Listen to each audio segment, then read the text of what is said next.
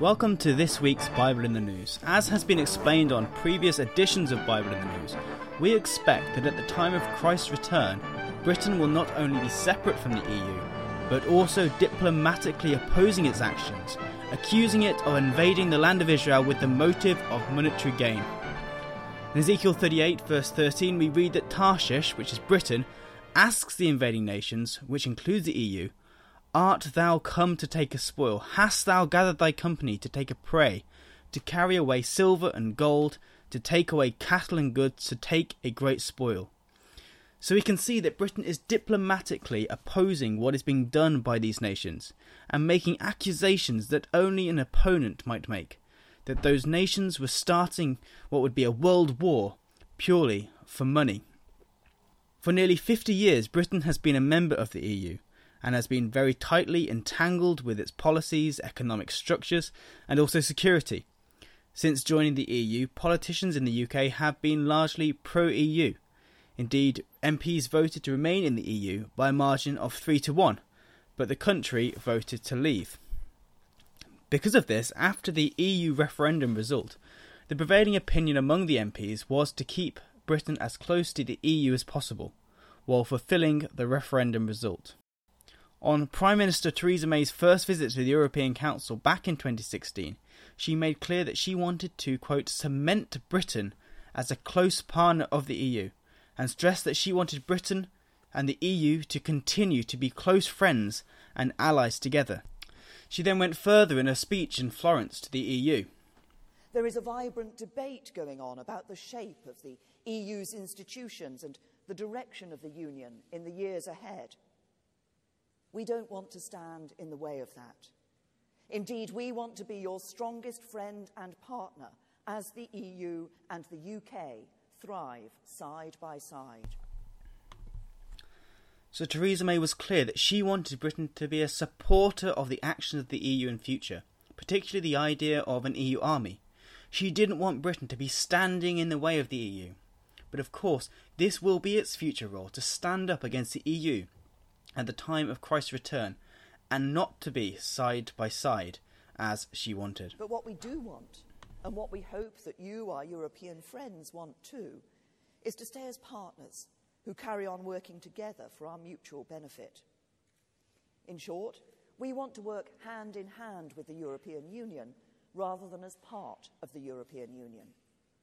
That is why in my speech at Lancaster House, I said that the United Kingdom would seek to secure a new, deep and special partnership with the European Union. And so again, we see that Theresa May had this desire to work hand in hand with the EU, to remain partners, to remain close friends, to remain allies with the European Union. This was her vision for the future relationship between the UK and the EU.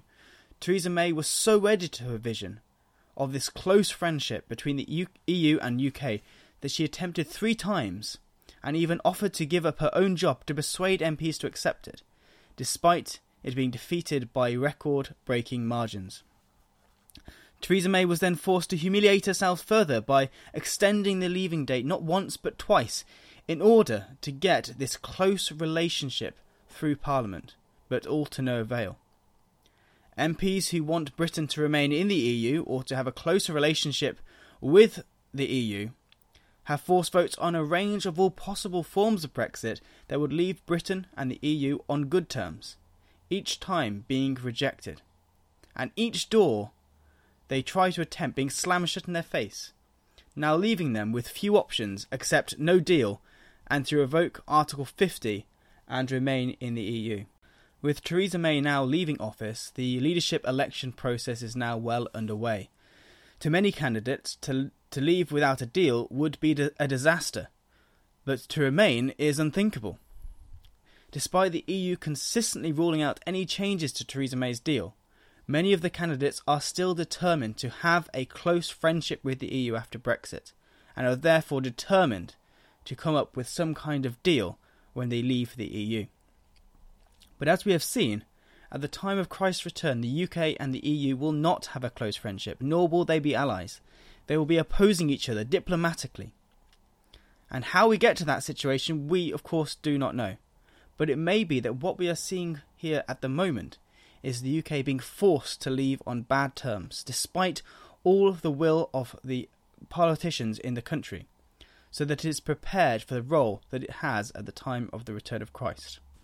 Some candidates, including the seeming frontrunner Boris Johnson, have pledged to not pay the £39 billion exit bill in the event of leaving without a deal, and this has angered the EU so much that the French came out and told Reuters in response that they would consider this a, quote, sovereign debt default, whose consequences are well known.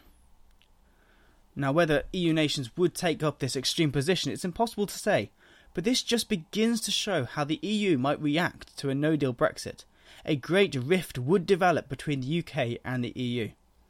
We, of course, do not know if this is how the negative relationship between the UK and the EU will develop, but we do know that it must have come about by the time of the Battle of Armageddon, as we read in Ezekiel 38.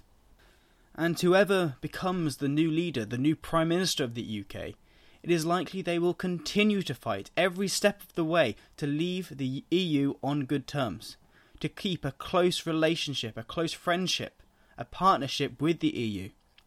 But as we are already seeing, the events are going out of their control, for it is the Most High that rules in the kingdoms of men. Join us again next week for another edition of Bible in the News.